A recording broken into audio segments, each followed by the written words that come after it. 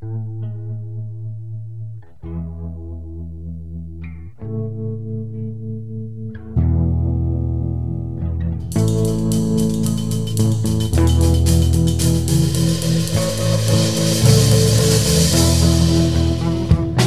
there, welcome to Motorcycles and Misfits here at the Recycle Garage in Beyond Balls Hot, sunny Santa Cruz, California. Hey everyone, how you doing? This is Liza, and yeah, it's hot. It's real hot. I know, no sympathy from everyone, but you know, we have to whine a little bit. We have a really big show, really big show for you tonight. This is one I've been working on for 3 years. I'm pretty excited. I think I've looked forward to a few shows like this one because Liza's talked about it for so long, and Liza does not talk about things for a long time lately. Yeah. Is it because you found a Harley that you like? Oh, no. I'm talking about what's coming after that. But we'll get to that. But first, let's get to who is here with us today. Coming to us from his shed, it's Naked Jim. Hey, I get to go first. What's up? Yeah. Life's crazy. Take a deep breath in and smile. Words of wisdom for today. Good advice. And looking all dapper with his new haircut, it's Knock. It's 107 degrees in here. It's fucking balls hot, dude. Fuck that. Yeah, we're not. Oh, dude, I just realized, Knock, your haircut looks like one that Lucas would get. Yeah. Nice. It's true. I'm sorry, but yeah. Shit. That's not that bad. And looking fine and cool in her camisole. It's Miss Emma. Hello, darlings. And I'm looking at my phone, and here in Monterey, it is still 79 degrees. Oh, get out of here! Which is lovely. Yeah, but foggy. Nevertheless, that is balls hot for Monterey, darling. Yeah, exactly. Yes, it is. Exactly. And coming to us from a hotel in an undisclosed location, it's Bagel. It's Bagel. Bagel, did you mute? Oh, he's gone. He's undisclosed. Oh, we lost him. So, yeah, he said he doesn't have great Wi-Fi there, so he'll be popping. Is he evacuated still? He is not. He is house hunting in another state. Good. He's in one of those hotels. Yeah. Yeah. Oh, Knock, you're muted again. All right. Welcome to the shit show. A really big shit show. Yeah. No, it's not. It's actually a quite lovely motorcycle culture podcast. Hey, I wanted to. Oh, I think he's coming back. Hey. I wanted to share. So Adrian came by today. Yes. I missed her. And she's one of the people who lost her house in the fire, and she was able to come by and get a bunch of gear, including Jim, because I just bought new dirt biking gear. She was able to take some of my dirt biking gear. Oh, how cool. Yeah. You know what I was going to say, and I think we talked about this. If she's looking for a bike, I got an FC6 sitting here doing nothing. She's got a lot of people have offered her bikes. She said she's kind of overwhelmed with how many people have offered her bikes. So now she's sitting back and going to pick and choose. And right now, I think I'm in the lead with the KTM 990. Oh, wow. Charlie offered up a DRZ 400. Like, that compares. It kind of does, but no. Yeah, and Knock just offered up his dick. Okay, well, I'm hands down. Hey, Knock, I need a new motorcycle. Handies. Only old fashions. No, so again, I'm just putting out the word out there. If there's anyone who did lose their gear in any of these fires, well, I guess not just, well, in California, if you can come here because it's free and we don't have to ship it to you, come on down. We just reorganized the whole gear room, got things sorted a lot better. We've had so many awesome people send us gear. We're full for now. So thank you, everyone. We do not need any more gear at this time. We need to give it away. So that's kind of the big project now, getting organized and getting out there. But I was glad that Adrian could be one of those recipients.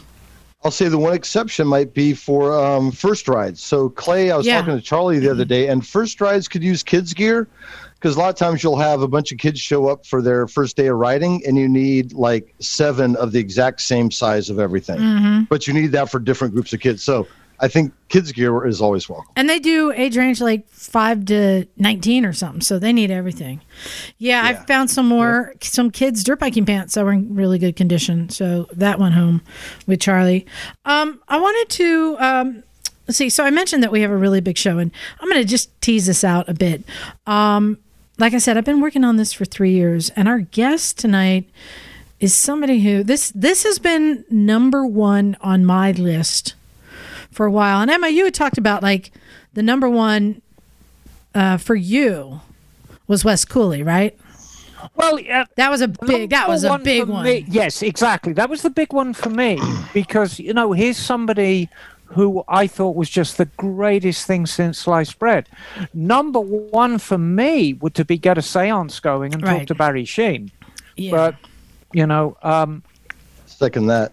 Wes Cooley really was the highlight. But this person you've got coming on later, it's a big deal, Liza. And Knock, would you say Wayne Rainey kind of your top? I think that was a pretty big one for me. Yeah. Yeah.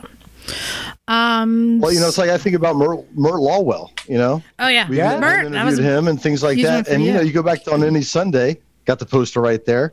And you think about the impact on writing, and this person has had just as much of an impact. It's amazing. Well, and I think the thing, too, is we've talked to a lot of people, and I think people really enjoy talking to us because we just get this really kind of like, they're just one of the gang, shooting the shit, right, having fun. But every now and then there are ones like, I'm nervous for this one. I know you guys are all calm and cool, but for me, this is a big one. So I can't wait. She will be coming on soon. Ooh, there was a tease. Oh, God, contain yourself, Liza. Come on now. But You're I wanted boiling like a little kettle. Dude, I know. I wanted to talk real quick about the new Harley Davidson. Did y'all take a look at the new 338? Yeah, I always saw the blurb on like the typical online motorcycle news web pages, and they're just it's approved to go by the end of this year from another Chinese company that's partnering up with HP. Is that what's happening? Yeah. So it's a Chinese company that's making it. It's why is it called it? It's called the 338, but it's a 353cc parallel twin engine, and okay, and it's being used on the Quanzhong and Benelli branded models. Okay. And you see, that's something I want to make clear before we start, because as soon as you mention made in China, a lot of people are going to go, oh, Christ, We've talked about this before with Brandon, who does a lot of manufacturing out in China. China will make exactly what you want and exactly what quality you want. So, yes, there's a lot of very hokey stuff comes out of China, but there's a lot of very good stuff as well. So I would love to see this thing in the flesh. Well, you said it's got a Benelli motor, right? Well, right, exactly. It's a motor being used by Benelli, and what that tells me, it reminds me of like Lifan, who they make a ton of those motors. I think something that's going to have this many motors going out there on different bikes has a better chance of being a better quality, right? Well, it also has the Harley name brand, so you're not going to sling something. If you want to build a relationship, you don't want it to be a failure out the gate. So maybe, like Emma would say, it's Honda's flagship built in Japan. This may be a Chinese flagship for Harley Davidson. Well, this is not coming to the States. We don't know yet. Bring this to the stateside, right? We don't know yet. No, that's what this article is saying. Is that while there are no plans to bring the P38 stateside, Benelli has a well-known network of service centers in the U.S., so potentially could be coming here. The distribution network is here in the States, but it's primarily made for not America. Yeah, that's true. But that is true. Unless Harley starts selling bucket loads of Street 500 and 750s, and we've talked extensively about those two bikes, and I'm not going to rehash it, but unless people stop buying those things in mass, Harley are really going to want to look elsewhere for an entry-level bike. And Emma, can I rehash it real quick? Yeah, if you want to. And I just want to say, I don't like the Street 500 and 750. I want to. I don't like it based upon the fact that I've seen one here at the garage that was less than a year old and it had a rust on it, which told me that they used cheap manufacturing. And I know they had to get it to a certain price point, so I get it, but I don't like seeing signs like that because that tells me that they've gone cheap on stuff. So what else did they go cheap on? I don't know, but and it just didn't have the styling that really caught your attention. But I'll disagree with you there. Okay, on which one? I'll say on the styling at least. Okay. My first question though is, what is the retail price? Do we know? Is it under 10 grand? I'm sure it is. It's got to be around. So no, this bike is not yet slated to come to the U.S. Right. So first, that'll be the first question for an entry-level bike that's a Harley. What's going to be the price? But I think the styling, it's a standard upright bike. It looks like it's fun to ride. It almost has a flat track look to it. Yeah, the 338. It looks like an easy bike to ride. That's what I was getting to. This 338, I would love to see this come to the States because it has the styling. It looks great. It looks like the Street 500 and 750. I didn't think have the styling. I mean, we were talking about this earlier, Emma. If you agree with me, I think there's two main factors for a bike to be successful. One is the market, and one is the bike. Right. And I just didn't feel like the bikes were up to snuff, and I didn't feel like the market was ready to accept them. So I felt Harley kind of missed the mark with the street bikes a little bit because not least the 500 and the 750 is an odd segment. If you're dealing with people who are just starting them out, absolute beginners, a 500 is that's quite a big bike for somebody to just start out on. Yeah. And there's going to be leaps of people, I started out on a Sportster, I started out on this, I started out on this. Meanwhile, in the real world, a lot of people start out on 300s and 350s and even 250s. So, and the 750 segment, once you get away from the sport bikes, I still remember a time when 750s were big bikes. If you had a 750, you really were something. And we think back to the super bikes of my youth. We think back to the CB 750s and the Water Buffaloes. Yeah, the Water Buffalo, yeah. We think of them as big bikes because they were back then. But now, the 750 size is it's a bit adrift. It's neither one thing nor the other. There's just literally more material to make a 750 back in the 70s than there is now these days, Composites, right, and all that stuff, so. As a sport bike, it makes a lot of sense. That's why Gixxer 750s are so good. But, a 750 just standard, it's an odd size to try and sell. So here's the thing, though. This new bike, it looks really good. And it does. I've had concerns about Harley. Yeah, I've been accused of Harley bashing, but I want them to succeed. And, these new bikes, the Livewire, really cool that they're going into that segment, but it's overpriced. And that the Pan America, wow, they're getting into that segment. Haven't ridden it yet. I don't know how it's going to compare pound for pound with all the other adventure bikes. It's a little late to the game. And then the Street 500 and 750, I just didn't think was special at all. They had that flat tracker they wanted to bring out. They didn't. But this bike gives me hope that this might be the right direction to save Harley. I agree. I think if they price this correctly, because people love Harley, like new riders, like some people gravitate towards the stuff we ride, some people gravitate towards the Harleys more. It's just, you have that thing. And I think if it's affordable, people gravitate toward it. Plus, like I said, it looks like an easy bike to ride. It's got mid controls, has a nice look to it. I think it looks great. But I think Knock touched on something important. It's geared towards a different market. It's not geared towards America. So, no different than my Honda 250 Rally, right? That's geared towards an Asian market. It's a lightweight adventure bike. This is kind of a lightweight Harley that's standard, easy to ride. And I would love to see it kind of make success in Asia and bleed over into America. Because if you're someone fairly new to riding, and you want something that's easy to ride, and you like the Harley name, I think it's great. I disagree. I think this is the Ninja 300 killer. I mean, that's one of the most common starter bikes for people. And not just starter bike. There are a lot of people who love to keep riding them because they're nimble and you can take them to the track. This bike looks killer for that same segment. I mean, you could throw flat track tires on it too and ride on a dirt track with it. It looks super versatile. But I guess at the end of the day, Emma, I'll let you comment. But is it gonna stand the test of time? Can you put it out on track days? Will it perform? How would it match up, do you think, Emma, against that bike, the Ninja? Well, here's a couple of interesting facts for you.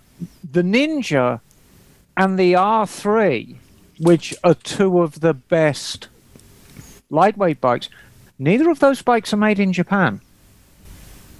So they're both, I think they're both made in Thailand. So I think China and Thailand right now have very similar ideas about quality control. So I don't see any reason why it shouldn't stack up. Styling looks great. It's all down to the price. So I'm going to put Emma on the spot. You read my mind. If you were going to price it, Emma, if you were Harley's marketing, where do you price this at? Oh, under six. Over 10 grand or under? 8 grand. Oh God, under 6. Yeah. Yeah, I'm thinking like 5 grand, something 5 and a half. Not with the Harley name. You're paying for Harley name. Just remember. Yeah, but this would be the coup. This is a Chinese-built bike, so there is absolutely no reason to sell this bike really for more than 5 grand. You can chuck on a bit of a premium for the Harley name, but that is an under $6,000 bike all day long. I think too, aside from the Harley name, it's also the service you get. I guess I've never been to a Harley store in Thailand or wherever it is, because they have Harleys in Asia. But I imagine it's like a full service, kind of like a experience kind of a thing for the affluent and the wealthy. So maybe the price will get a buck for that reason. It's interesting in India. The showroom stores, the absolute Cadillac of motorcycle stores, are the Royal Enfield stores. And it's like the Royal Enfield experience. So you go in and you've got different floors and all different clothing, and you do it's really what we think of as a Harley Davidson store here in America, the lifestyle. Yeah. So has it been that way, Emma? There. Oh yeah. Has it been that way for a while? Oh, forever. I mean, funny. The national pride attached to Royal Enfields in India, it's immeasurable. And it's an English bike that really dates from 1955, but it's the national product. I mean, I sound like a broken record, but I've said it so many times. It's this reverence for your domestic product. People have a great deal of respect and reverence for your domestic product. And in India, a Royal Enfield's a very aspirational bike. To us, it's just a quirky little 350. But over there, it's something you aspire to. You go through all the really tiny stuff, and then you go to the 350 Royal Enfield. That might be the end of your motorcycling career. That might be the only bike you have for the rest of your life. So this Harley, potentially, once you get into that name for a right price, because as Liza said, she said the same thing. If Porsche were to bring out an $8,000 car, it could be the biggest piece of shit imaginable. But you don't buy one. Yeah. I got a Porsche. You've got but and that's it cheapens the name and it makes the value of the rest of the Porsches less. But what I'm saying is, take the name Harley Davidson off this, put Benelli or Honda or Husqvarna on it. I think that's a good looking bike, and if they can come in at that price point, I think they have a winner here. So, like, one comment I'll make is like we get a lot of people say, "Hey, what's a good first bike for people?" Right, etc. And my go-to is a dual sport. Buy a 250 dual sport, KLX, DR, whatever it might be, a Honda. But I would also say look at a dual sport because they're just easy to ride. Mid controls, you can get your feet down. They're simple. But I would say, or look at this. If the price point of this, if you could get this bike out the door new for under 10 grand, I think that would, well, what I like about it brings new riders on the market. Like, okay, you're done riding that 2003 Nighthawk 250. Okay, sell that and buy this. I think it's it's like the Newport cigarettes. It's like a menthol cigarette for motorcycles. Well, what really excites me again is the diversity that is coming. They got the Livewire. We got the Pan America coming, maybe the Bronx. I'm not sure. And this, I'm really liking the diversity that Harley's starting to offer. And it gives, like I said, I want them to succeed. They're up against the wall. They have no choice at this point. I mean, look, if they sell a million of these bikes in Asia, that'll probably float the American brand. Well, here's the thing. Harley Davidson's been in 100 years for they know what they're doing. So I think it's great. I think it's a cool bike. But yeah, Harley knows what they're doing. They're staying afloat and they're selling motorcycles.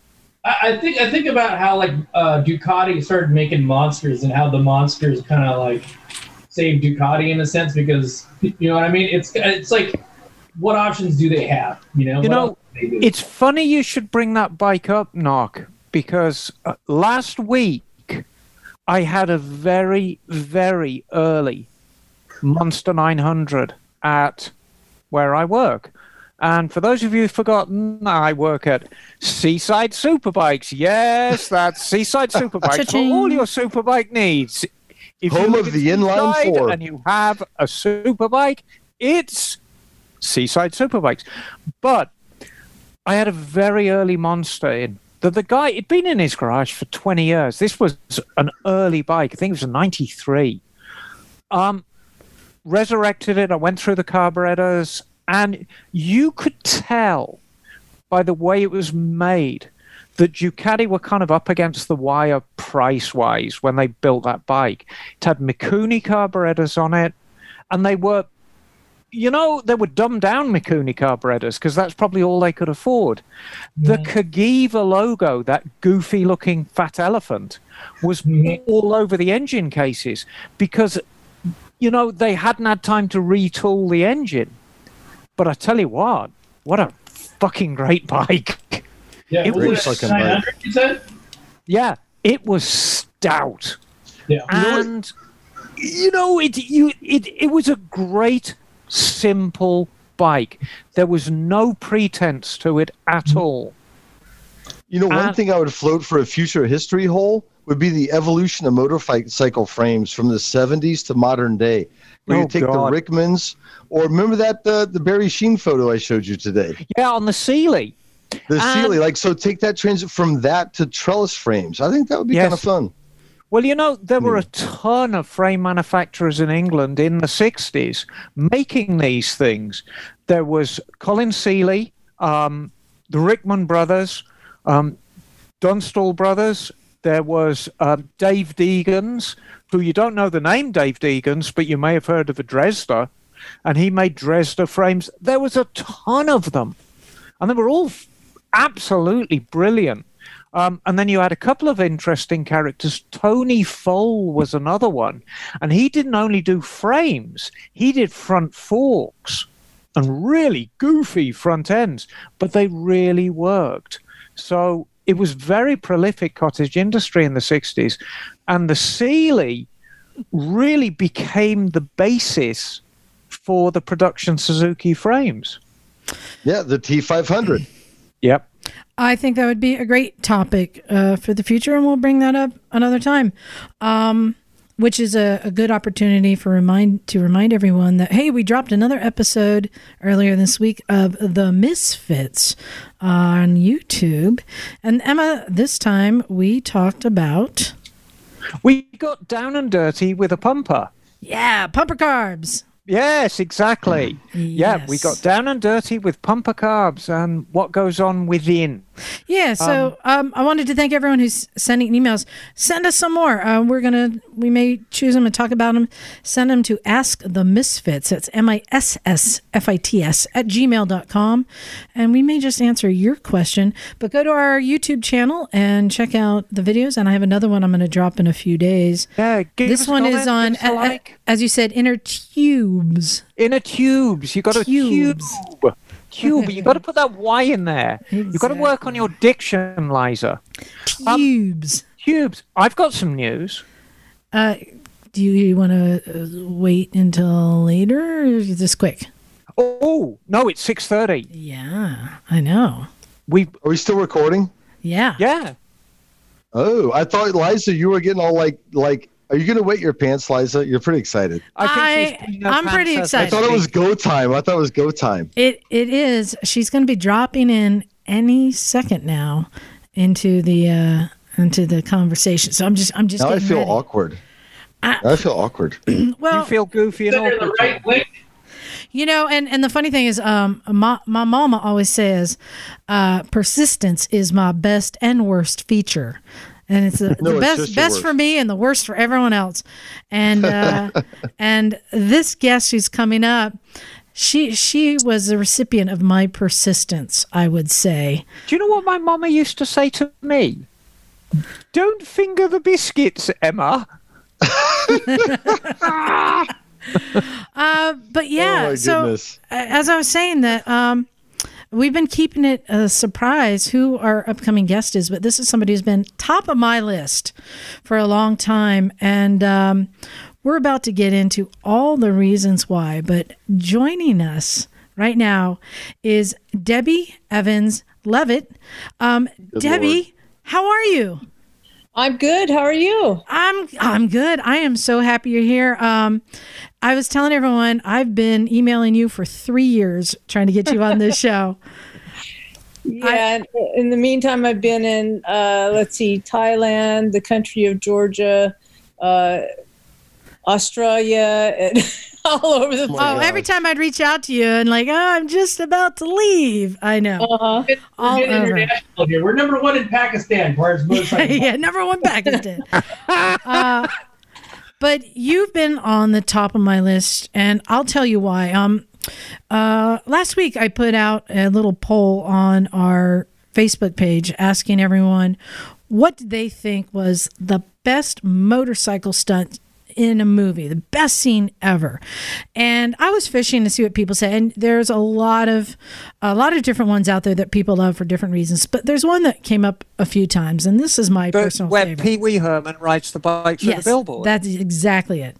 But for me, it was The Matrix when Trinity was riding the Ducati on the freeway. And I'll tell you why this was my favorite. Because when I was in the theater watching it, I was bobbing my head back and forth as the bike is swerving between cars.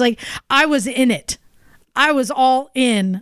I felt the tension and oh my God. And that is what I think is the really hardest thing for any movie maker, is to really suck you in, to feel like you're in it, right?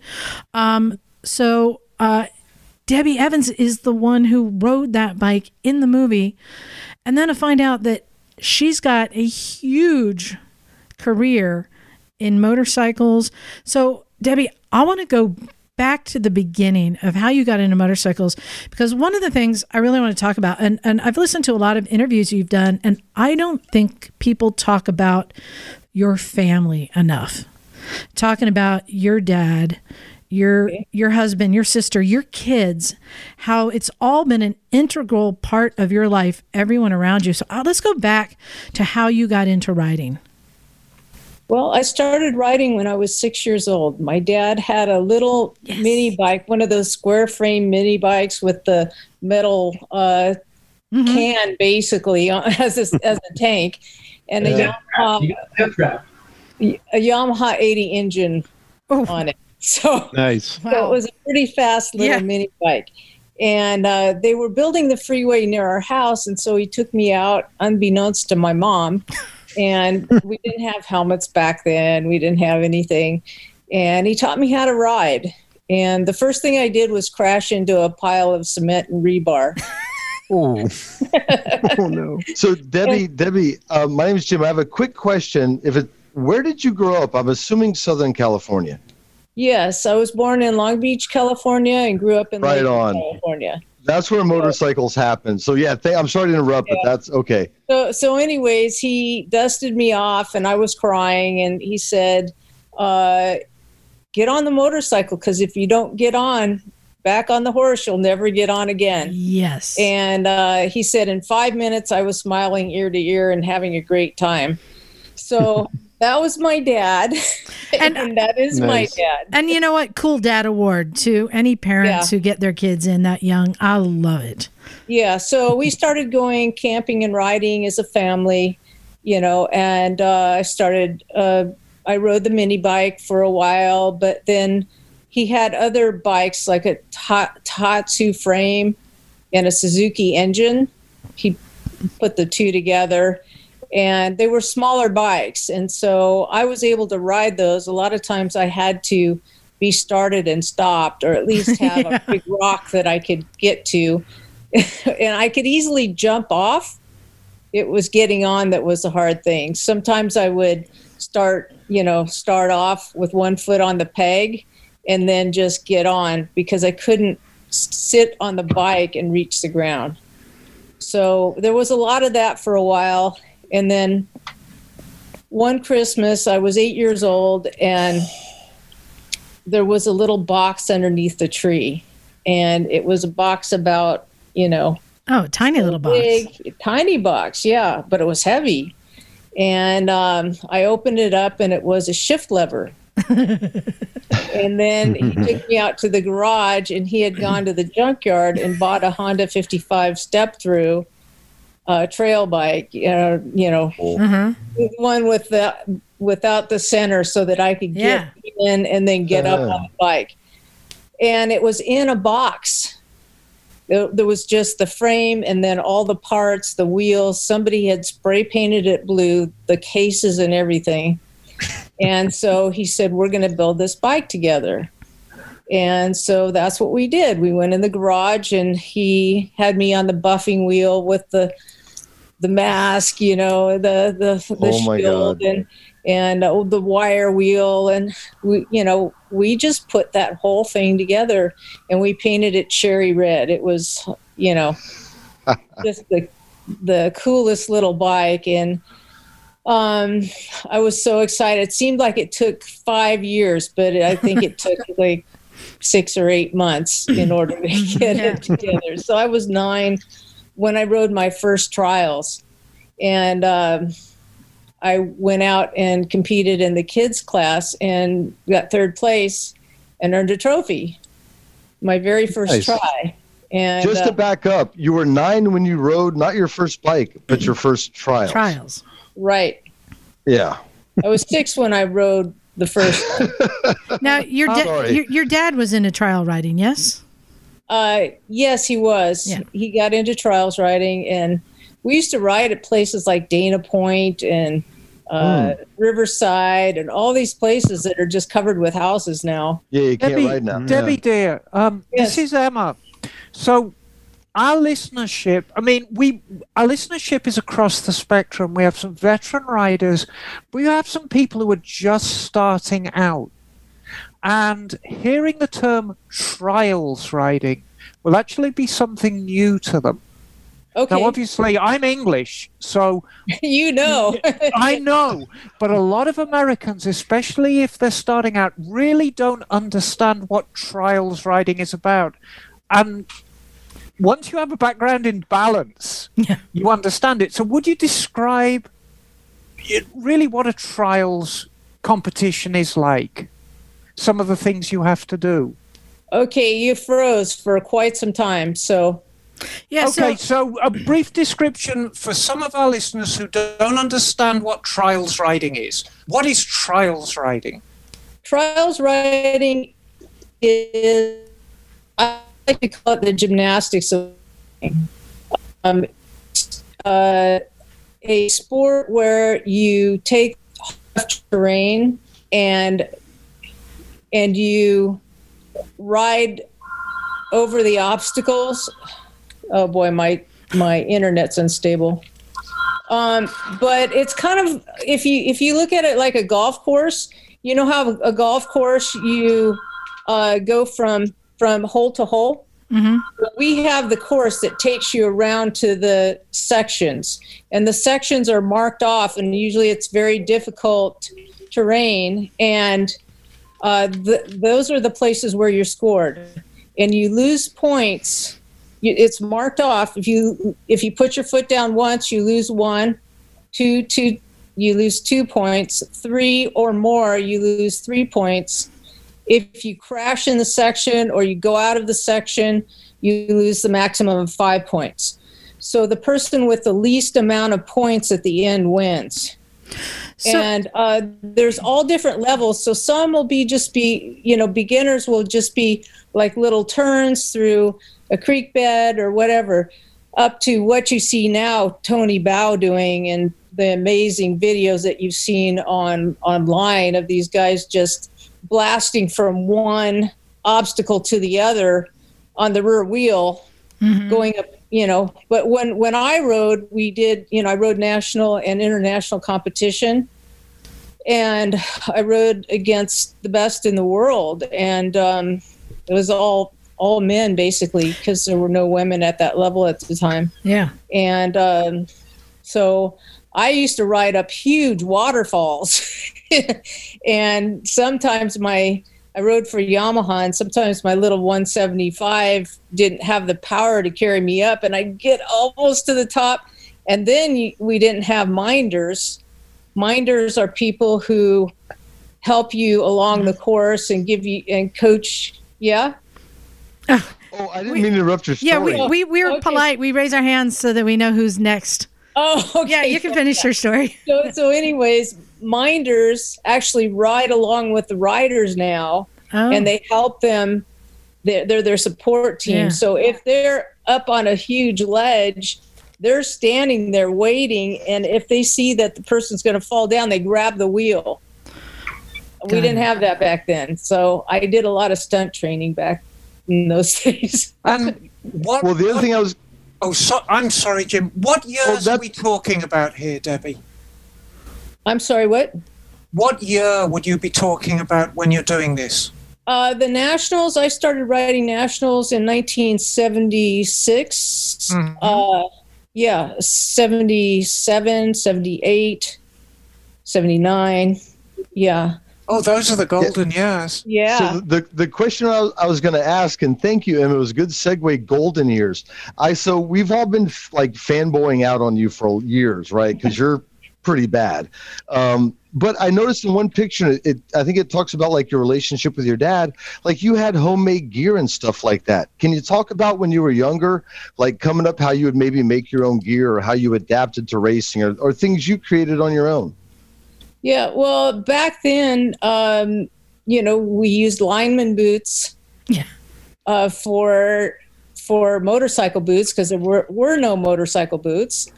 And I remember it was really cool when we got the leather gloves with the strips, big old hunking strips of rubber sewed on each finger. And then, let's see, we had a helmet, and then we used an old football guard that is just the plastic one that goes around, and it just had the holes in it. And my dad also rode enduros after the trials, so for the enduro riding, we would wrap the tape red, white, and blue. Oh, that's cool. Yeah, on the guard, so the rocks didn't come in and hit you in the face. I'm going to do that. I'm going to glue a football helmet guard on my dirt bike helmet tomorrow and wrap it in red, white, and blue. So my mom made jerseys, team jerseys out of sailcloth, red, white, and blue jerseys. Yeah. Cool. Yeah. So there were a lot. I love that. Yeah, and then it was a family affair, huh? Oh yeah, it was really a family affair. My mom used to ride trials in the women's class, and my sister rode, and so we all rode. But I was the kid who would start riding first morning, and I would be on the bike until the sun went down. And then when I laid down in the tent to go to sleep, all I would hear was motorcycles, that weren't there. Kind of like when you're in the ocean all day and you get that feeling of of sloshing in the ocean. I know. I was camping this weekend, motorcycle camping. I know that little kid because as soon as the sun comes up, that little kid's up and down the road. Yeah. Yeah, it was a great way to grow up. I mean, we had so much fun. And then trials, when I was 15, I got a factory-sponsored ride with Yamaha. And, nice.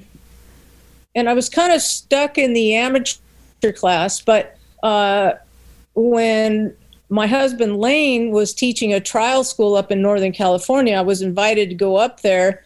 I was still in high school. One summer, and I couldn't seem to get past amateur. The owner of the school wanted me to teach the next year.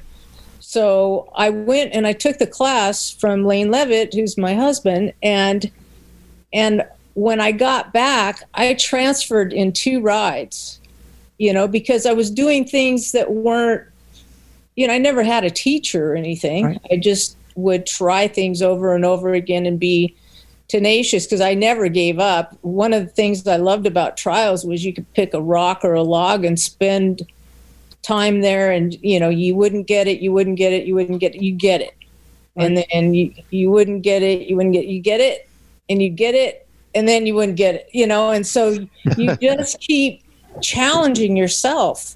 You didn't need a lot of land or a whole bunch of people or organization to just go out there and challenge yourself like crazy. Debbie, dear, I'd love to back up a little bit because we are a motorcycle podcast first and foremost, but we really enjoy a good love story. So you talk to us about Lane. So you obviously married him, and you're still married to him. Yes. And he was your instructor. Yes, he was. Did you fall in love with him straight away, or did you kind of... No, I thought he was a jerk. I knew you were going to say that. My sister and I saw him at a trials, national championship trials, and he was really grouchy. But he had just broken up. His fiance had just left him. So I understand now why he was all grumpy and just really angry and, all that. And when I got to know him, I went, hey, this guy's pretty nice. Oh, we have so much in common. And, he's got a good heart. And, it was funny. When I was 13, I made a list of the qualities I wanted in the man I was going to marry. Oh, and he ticked all the boxes? Yeah, most of them. One was he had to ride better than me. Oh, so I was going to ask that question, but does he ride better than you? High standard. Well, that's high standard. Yeah. In high school, I'd date somebody and they'd say, "Oh yeah, I rode a motorcycle in my yard one time and I wiped out and hit the car," and I'm going, "Oh, you loser!" Kick him to the curb. Oddly enough, Debbie, you sound like my daughter. She almost killed multiple boyfriends, but yeah. Yeah. I mean, it was such an important part of who I am that I needed someone who could share that. I could share that with, and still to this day, we're riding down the road and we see a pile of rocks, and we're both looking at the rocks and we're thinking about how we would get up that. Right. Yeah. But I mean, you've been married obviously for a very long time, but he's been a huge part of your career as well, hasn't he? Yes, he has. And I started doing stunts in 1977. Okay. And he started doing stunts in 1980. So how did that start? So you're a trials rider, obviously successful, but so you've got a great sense of balance. Mm-hmm. So how did you make that jump into the movies? I mean, were you approached by somebody? Did you approach them? I was actually approached by somebody. My was for enduros. He was one of the top District 37 enduro riders at the time, and he was sponsored by Montesa here. And the Montesa distributor knew this guy, Gene Hartline, who's a flat track racer and also a stuntman. And I've heard that name. He was talking to his friend Art Barta, who was also a flat track racer and also the distributor of Montesa, and said, I need a girl who's really good on a motorcycle and who can jump a 30-foot ravine on this old Yamaha DT1, DT400. Oh God. 400. It was a DT400. And then with all of this big heavy metal space age looking stuff on it. Oh, we saw the trailer for the film, dear. Yeah, This is Death Match or whatever. No, Death Sport. Yeah, I'll interject. If you have to start your movie career with the name of one movie, Deathmatch is it. Death Sport. Death Sport. Sorry, Death Sport. I'm sorry, Death Sport, but that was like coolest thing ever. Well, had you jumped a 30-foot ravine prior to this? No. Okay, yeah. So you're like, I can do that. Well, no, I didn't say that. I said, I've never done that before. And he goes, don't worry, we'll work you up to it on a dirt road. We'll put the ramps up, and then we'll make sure we're getting it every time. I said, oh, that makes sense. Okay, that's exactly the way I would do it. It sounds like you hang out with a bunch of enablers. So anyways, he was talking to Art Barta, and he said, well, get Debbie. Debbie'd be great. And so he gave Gene my dad's number, and Gene called my dad, and I went and tried out, and I was the perfect size for the girl that I was doubling. And, I got on the motorcycle and rode it just fine. It was heavy, though, on the front end. When you were turning, it would want to take a dive into the ground. So that movie for me was the ultimate stunt training. I got to work it's coming up September of 1977. So that's now I've got 43 years in the business. And that was the beginning of a very long career that is still going now. We a couple years ago, we interviewed your friend Gary Davis, and he mentioned in the interview how happy he was when you came along so he could stop wearing nylons and dresses. Yeah, I'm happy too, because I'm glad I finally, it was funny because I worked with him on a show where he had to wear nylons in a dress, and I was the other girl, and he was doubling a very tall woman. Mm-hmm. Was that Charlie's Angels? No, it was called Mitchell and Woods. Oh, okay, I saw the picture. He's got the picture of you two blown up into a poster size in his garage. And I believe you're both on Sportsters. Yeah. You're on a Sportster, and I think he's on a dirt bike that looks like a Sportster. He actually had a full-on. I'm not sure if he used a double for the bike for any reason. But on that one, I tell you what, he makes a damn good woman. He got the wig on and the dress. He was wearing heels. I mean, I'm like, is this you? And he was, yep. And you were the other one. Yeah, that's amazing. But yeah, how many other female motorcycle riding stunt women were there at the time? There were a few that raced a little bit and things like that, but they didn't have the overall ability that I had. Yeah. And, jumping a 30-foot ravine was not something that, on those kind of bikes, was something that they would do. A cool thing about that is we didn't have Speedos. I just went off of the gearing and the sound of the motorcycle. Oh my God. That's what Gary said Evel Knievel used to do, and it would drive him nuts because Gary had to have 2 speedometers, and Evel just went by the sound. Yeah. Wow, that gives me anxiety. You just got way less cooler, I'll tell you that right now. I know. So go ahead. One of the few women, if like not the only woman doing it back in the day, like did you face a lot of discrimination, like when you were racing or when you were actually in the industry at all?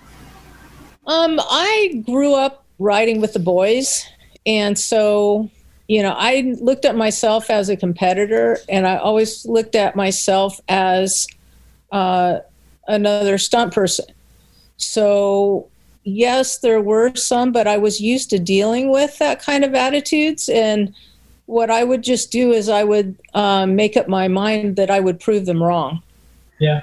And so I didn't need to get in their face and tell them they were idiots and that they didn't know what they were talking about when it came to me or, women in general. And I still do that today. And it's actually kind of fun. And it's really rewarding too, because instead of making an enemy, you usually make a lifetime friend. So, and I didn't tell you, one of the reasons why you're top on my list is I aspired to be a stunt woman when I was a kid. And I spent a lot of my youth like crashing my bike and trying to, get friends to drive at me so I could, learn how to get hit by a car. And I was crushed when I was like 19 and someone said, "You're not going to get any work." I'm 6 foot tall and over 200 pounds. They're like, "Yeah, you're not going to get a lot of work." and I'm also not entirely skilled at anything. So, I live vicariously through women like you with your successful careers. And that's why it really meant a lot for me for you to come on the show because, not just your body work, everything you've done. And then once you're in the business and you got beyond motorcycles, I mean, you're learning how to take a hit and how to be, thrown into a wall and how to drive. And I'd like to know, what have been some of your favorite skills that you've learned in the stunt business? Well, I was always the person who wanted to know how to surf and how to water ski and how to snow ski and ride the unicycle and do the yo-yo and do the this and that, whatever it was. It was like, oh, wow, look at that. I want to do that. And I would work and work and work until I would get it. And so basically, because I could snow ski, water ski, surf, really good swimmer, ride a unicycle. I could wheelie my bicycle farther than any of the boys and won a wheelie contest over at Sunset Beach. Nice. Near Huntington Beach when I was That's so cool. 12 against all boys. And that's so cool. Wheelie contest. I won the ambulance ride though. What? Said I want to win a wheelie contest, but I ended up winning the ambulance ride instead. Yeah, exactly. Oh, no. You were an ego crusher, weren't you?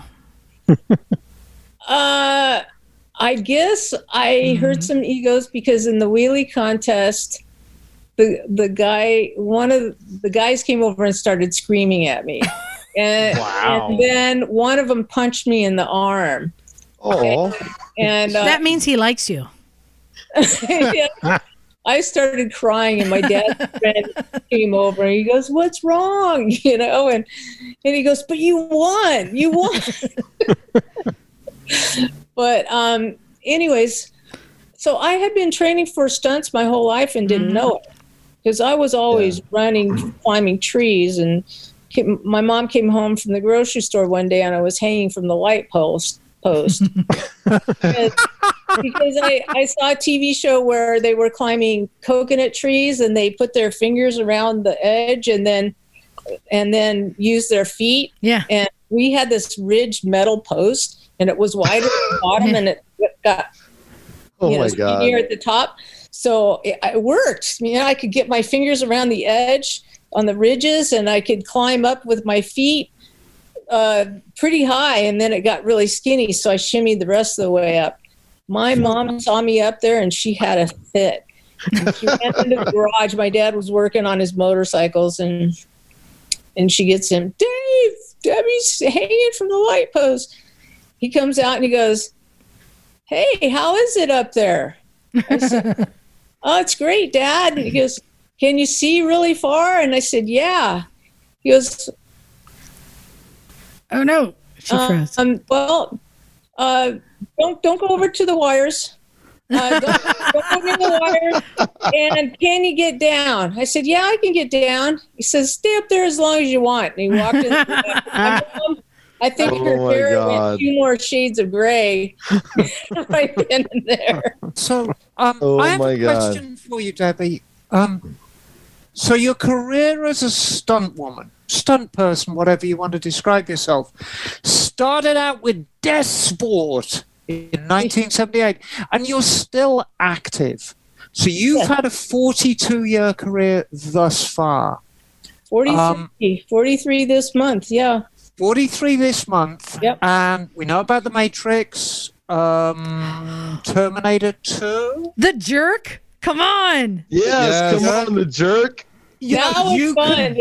You can name drop as many of these movies as you want, but my question to you, is there a stunt that really stands out for you after all these years that you're like, I really pulled that one off, and either against the odds, you were really proud of yourself, or you thought there's no way this is going to work, or it did, or it just gave you the thrill of a lifetime doing it? Yeah. Now, see, even if it's not motorcycle related, because we've seen other stunt people that go onto cars and other things that do insane things. Hollywood stunt people are awesome. but you just asked her a very hard question because she's won, not one, but 7 Taurus World Stunt Awards. I mean, yeah, how many movies? 7. It's over 300? Yes. Good Lord. I know that there is a stunt that you are more proud of above all the others. What's the one? What's the one? What's the one? I'd have to say driving underneath the semi-truck. In the Corvette. Fast and Furious. Yeah. The Corvette was cool too, but Fast and Furious was one everybody saw. Yeah. Deadline for Michelle Rodriguez. Yeah, I drove underneath the semi. The truck hits me, and then I flipped the car off the side of the road. That was such a nice sequence. I actually have 3 favorites. Okay, so that's one. Good. Yes. 2 more to go. I'll allow it. The next would be Matrix Reloaded. Yes. That was amazing to be able to be in that spot and have the director be so excited about everything that I did. And, when we do a shot, I was able to, after the shot was over, he'd say, come in the video village and look and see what it looked like. And he goes, oh, this is really cool. You want to see it? Oh, yeah, sure. So I go in and he starts showing me and I go, oh, you know what? I could do that better. I see one thing I can get better. And so because it was more of a collaborative thing and I was brought into the creative part of it as well, it was just so cool. The things that we did there were amazing. Okay, I have so many questions about that, but I want to let you. Number 3 I know. I want to let you say what is your number 3, and then we'll come back. Okay, number 3 is Herbie Fully Loaded. Ah, yes. Nice. Getting to drive Herbie was really a cool experience because I grew up watching Herbie. Yeah, and then totally. I would ask, okay, what? How do you want to see Herbie? What kind of personality? Herky jerky? Oh my God! Like the old ones, or you're telling me the car doesn't drive itself? What? Hey, Liza, your mic's gone. Yeah, Liza, you're hard to hear. Okay.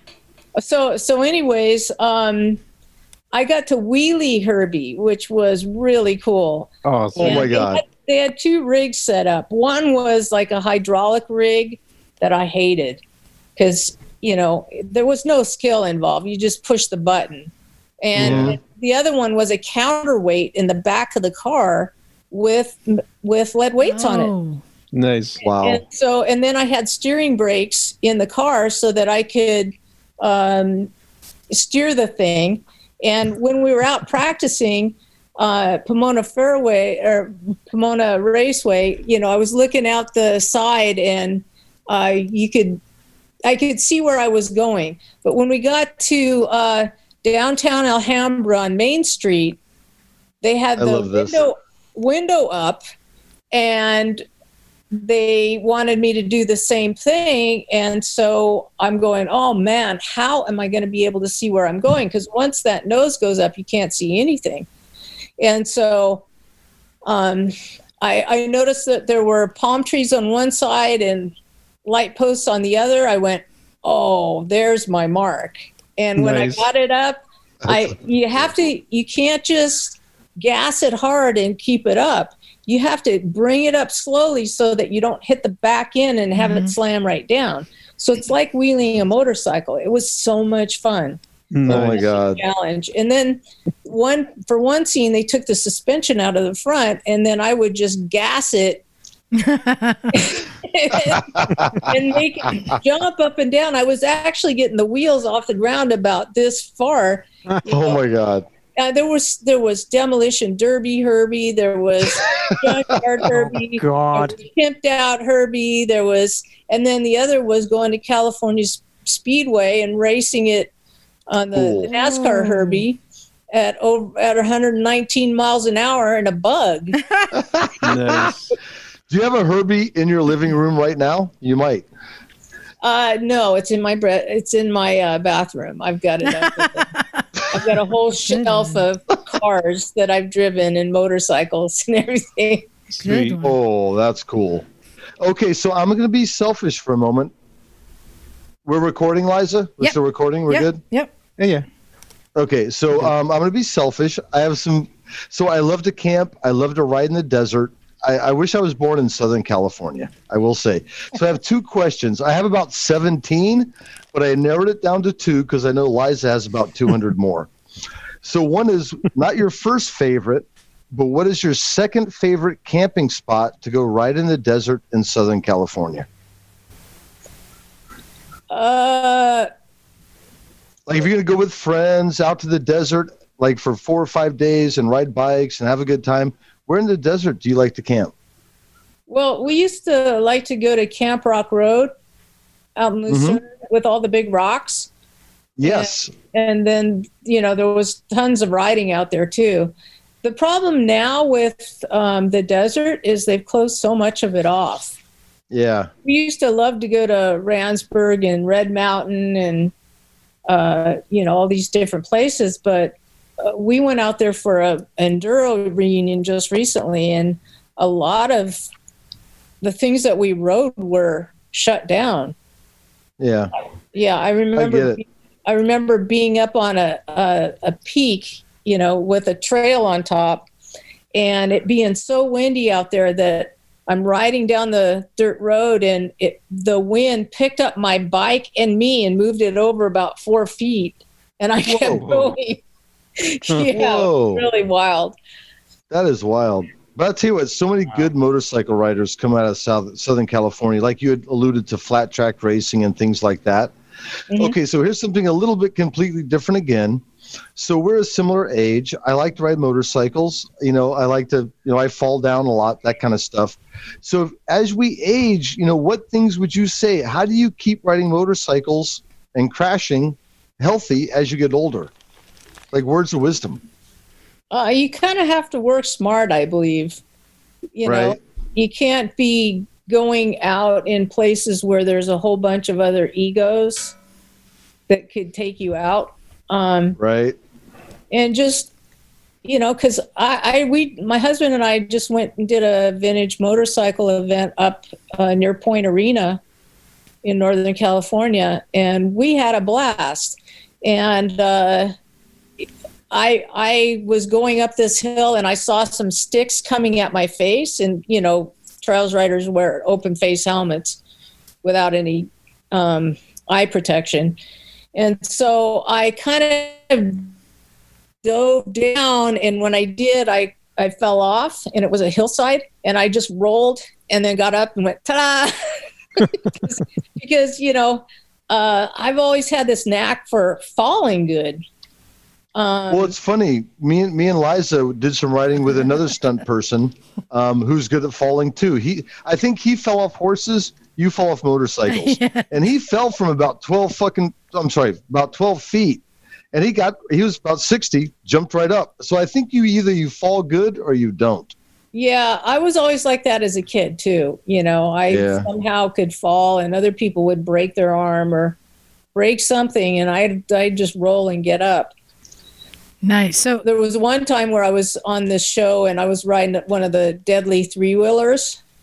In the forest, and we had a road water crossing. I was on a trail, and I'd gone over it a few times, and I went, I think I'm going to try and wheelie the front a little bit just to make that a little bit smoother.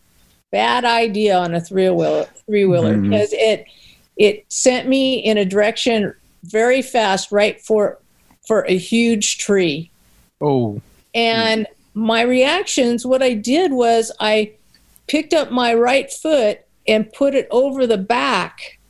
And so the back right wheel hit the tree, and I flew like Superman seemed like 50 feet. Wow. And then rolled and got up. Yeah. And you're like, here we go again. You launched yourself off the bike as it hit the tree. Yeah. Beautiful. I thought you were going to be like, I don't know, I eat kelp, I do Pilates. I don't know. You're like, no, I just crash good. No, it's just something that people have innately, and some people tend to get hurt and others don't, when something happens. And that's one of the things that has made me such a good stunt performer is I have really fast reactions still. If I drop something in the kitchen, I've got it before it hits the ground. Or if I remember when I was riding as a kid, we went out to a riding area where, I knew a lot of the trails, but it had rained like big time there. And so I'm riding along, and then all of a sudden, right in front of me, there's a big, huge gap in the trail. There's a ravine through it. And I looked at it, I gauged it, and I gassed it and kind of unweighted and jumped the thing and made it to the other side. Wow, sweet. But things like that, I have stories like that all through, my childhood and growing up, where it's those quick reactions that help me in my stunt work and help me, just survive all of what I do on a daily basis. I want to check. So no major injuries. You've been been pretty good. Like no crazy hospitalizations or broken anything. Or well, I did have one really bad accident, and that was on the movie Yes Man. Yeah. Oh. And Gary was there that night. And what were you riding? An Aprilia motor scooter. Yeah, Bagel is our wow. scooterist. Yep. Wow. So what happened there?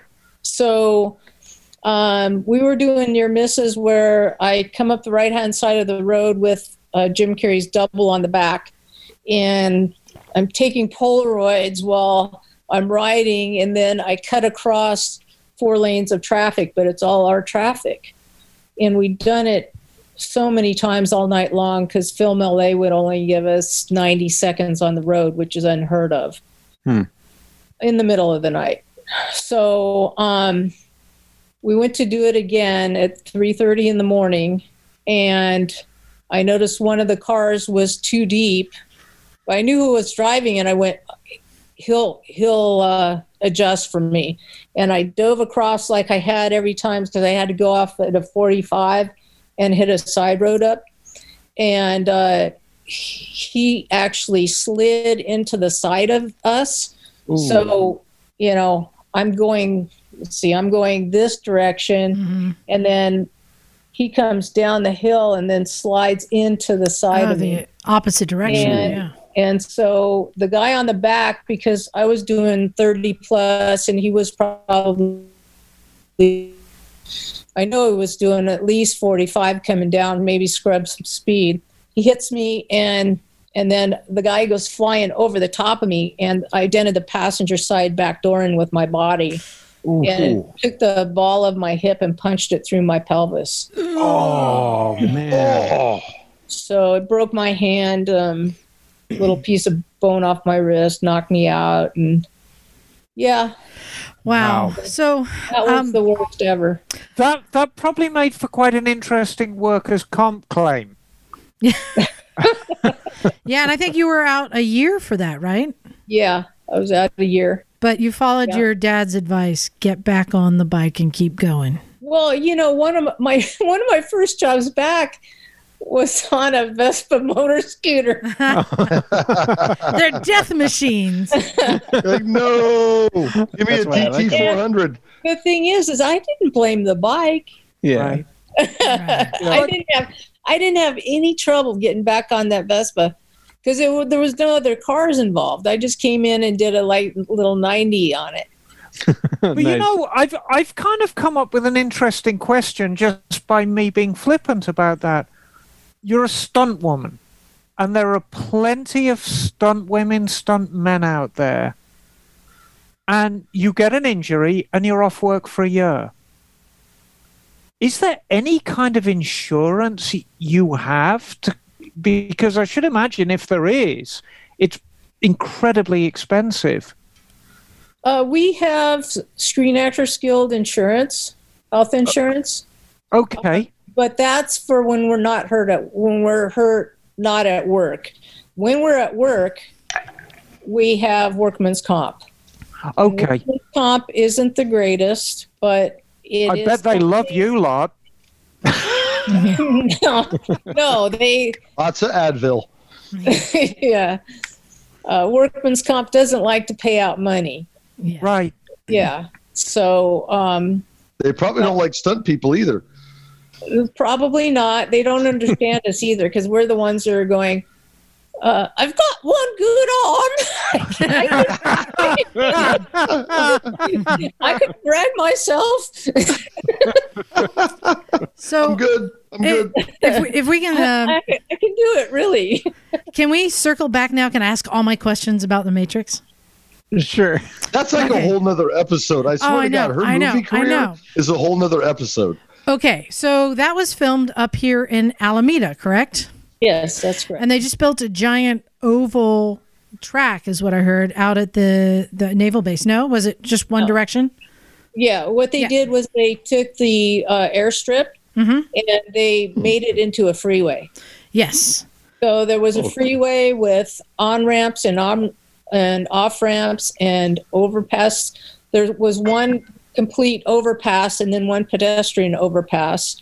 And so it was, I think it was 1.2 miles long or something like that. It was long.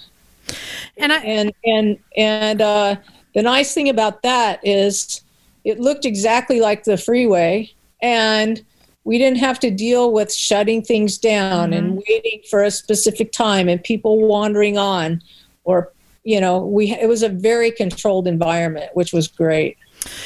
And the thing that I loved about it, even though there is some CGI in there because that camera can't travel through the middle of a car, so I know that there's some CGI, but there was a lot of it was very practical. So, and as you're going through, especially you've got someone in the back. Was there an actual stuntman on the back with you? Yes. Okay. First of all, I think he wins. He should win an award. Exactly. Okay. Yeah, the funny story on that one. He first night I got there, I get this huge arrangement of flowers.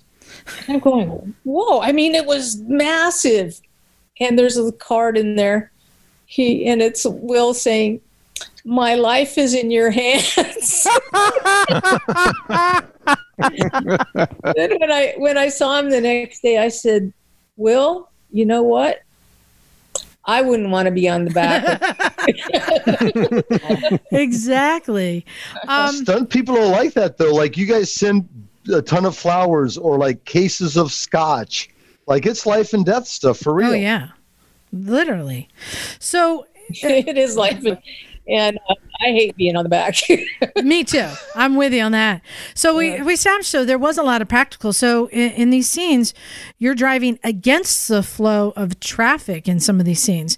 And you have cars coming at you, and you're swerving in and out between these cars. So can you share some of the tricks that made that safer? What speed is that done at? We did it two ways. We did it with 4 lanes of traffic, 4 cars making lane changes, and me splitting 2 oncoming semi trucks. Yeah. And then the vis effects people, of course, always want to get involved, and we love them, but I think that sometimes they shouldn't be involved in everything. Right.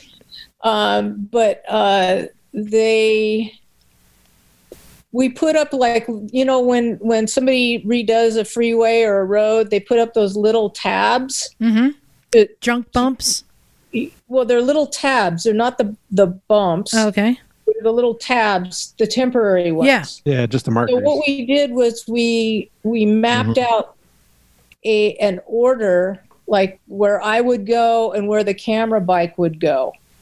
And we did it without any cars at all. So, but, we did the 4 cars, head-on cars making lane changes. And my last move being 2 oncoming semi-trucks. And there were some gnarly moments in there. Really, really gnarly. I got hit by one of the cars. Oh. Yeah. Oh. Off to the hospital. Yeah. I got to unmute. Can you talk about that more? You got hit by a car. Okay. Yeah, please go deeper. Yeah. So anyways, we had the 4 cars making lane changes, and the first 2 we did, and then I come up along two cars going this way, and then one car was supposed to turn into the lane I was in. Mm-hmm. And then I take the center of that lane, and the car behind it's supposed to clear, and I just take that center lane. And then the last 2 moves was splitting the oncoming semi-truck. So then I would have to go over and split, very tight. So we did it several times, and things were going really good, and I went to do it again, and I get up to that mark where this guy is supposed to clear, and he hasn't moved. Oh. And I'm going, it's so funny how your brain just takes everything in and deals with it. I thought I'd made a mistake at first. And then when I looked at it, I went, no, I actually saved our lives. Because if I had turned at that particular time, I would have either hit him head on or the car next to him in the other lane head on. So what I did was I started I went like this, and then I went, he's not moving. And then I straightened up. And as I straightened up, the car turned into me. And then, basically, then he realized I was coming there, and he straightened out and sideswiped it with my foot. Oof. And I low-sided it on the other side. So, that outfit was just a vinyl outfit, no pads. I managed to take some old Protect pads and I shaved down the edges so I could put them on my knees and my shins. The boots were horrible. They're just vinyl, no support, no nothing. And so, and no helmet, right. No cap or anything. I told them they wanted me to dye my hair for that. And I said, no, I don't want to. I said, first of all, I don't want to go home and scare my kids who were young at the time. Mommy comes home, she's gone, and now she's got black short hair. What is this? But then I told them also I wanted the protection of my hair up underneath the wig cap. And the wig cap is like another layer, and then the wig. And so I didn't have a helmet on the entire time either. Crazy. Wow. So Crazy. off we went to the hospital, and I bruised my foot. Nothing was broken, but I still have a red mark on my left foot. And I went home that night, or to the hotel that night, and took the trash can, filled it with ice and water, and just dunked my foot 5 times as long as I could stand it, and limp to work, and work with a messed up foot. And I wanted to take a moment too to mention some of your other awards. One that means a lot to us. You're in the AMA Hall of Fame. Okay. That's big. Yay. Oh, we're going to see it? We're going to see it? Let's see it. Oh, we love the AMA. Yeah. Hell yeah, that's awesome. Yeah. Heck yeah. Whenever we have a fire here, I grab that first. Nice. Hey, So proud of it. hey, Debbie. Yeah. Let's see. Right. Wait. Here, let's move this. That. Wait. Take it off the wall. You can't see it. That's mine. That's my AMA You can't award. see it, Liza. Back there. I got one too. Well, not as big as yours. Did you get one? Oh, Yeah, they gave me a little award last year. Not Hall of Fame though. And I mentioned to you, I was so excited. You guys, I don't know if you know the story, but when we were doing the We're ride last year, and we made a point to stop at the AMA Hall of Fame and have a large group of women there as we were highlighting, women riders. And this was, one of my favorite moments in my life, standing there with Maggie McNally Bradshaw and Aaron Sills and giving a tour of the museum. And one of the highlights for me was I couldn't wait to show them the KZ-1000 that's downstairs from Terminator 2, right? That's my husband's bike. Yeah, and it's a Honda. Yeah, it's not. That's what I love about it.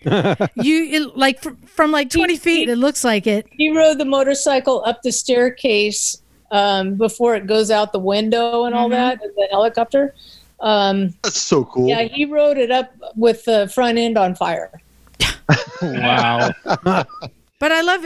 You can get paid to do that, because I did that the other day, but I didn't get paid for it. On fire? I love showing people like the trickery of movie making when it's a different bike underneath. Several bikes that were dirt bikes, and he made them look like the actual bike that they wanted to use for the movie, like the bike. You're also in the Hollywood Stuntman Hall of Fame. Yes. Is there anything left to win? Is there any awards you've yet? I also was inducted into the Trailblazer Hall of Fame. Nice. Yeah, Actually, the Trailblazers is pretty amazing. I wanted to mention that amazing, because we're talking about all these, amazing things you've done, but something that I think was really amazing. We talked about how you used to compete in trials, and then you got into the movie business, and you were out of it for a couple decades, right? I was out for 18 years. And then you decided to get back in it and compete. That my husband came up with this crazy idea. Like they're doing like world championships or something, right? And see, when I actually rode the Scottish 6 days in 78. I was the only woman. And so there weren't women competing at that level. Right. And so they came up with an unofficial women's world championship in Torre Pellice, Italy. And my husband found out about it, and he, said, "Oh, you should go do this." And I'm thinking, I got 2 small kids, and I don't know if I can do it or not. And he said, "We'll make it work." And my sister offered to watch the kids. And enabler. So I trained, and I had Jeff Aaron come over, and he helped me a few times with the new riding style on the new bikes, because it's a whole different riding style. And after a 18-year layoff, there were 42 entries from 12 different countries, and I took 8th. Not bad. Nice. And if you doubled the winner's age. She was still younger than me. I was gonna say, how old were you when you went back? I think I was 40. Dude, and then didn't you Wow. do it again the next year? Yeah. That's awesome. amazing. So are you done with trials? I was on the Trials to Nations team, Yeah. and I just want to say that's real biker shit. thank you. So in the same vein as you talk about it, so I'm kind of curious, Debbie, what motorcycles do you have in the garage right now? Ooh, good question. Oh gosh, we got about 30 motorcycles. Okay, let me rephrase the question. What are your favorite motorcycles that you have in the garage right now? Well, I love my old TY 175. We've been going out and doing vintage stuff on that, and I've been having a blast. Sweet. Cool. And one of them's in the AMA museum. Mm-hmm. And then we like to go. We live right near a canyon road that's really twisty and a lot of fun. Oh. And I like riding the old. Well, it's not an old. It's the new retro 06 Bonneville. Ah. I love that bike. Yeah. And it's so much fun because the road we have is real technical, and I can blow crotch rockets away. Nice. Yeah. But and then I have my Ducati 996 that the director's Matrix gave me. Wait, is Cool. is it the green? No. Okay. I've seen that bike at Warner Brothers. The green one? Yeah. Yeah. Well, we have a green one. Lane. I came home from location. I'd always wanted one of those, a 998.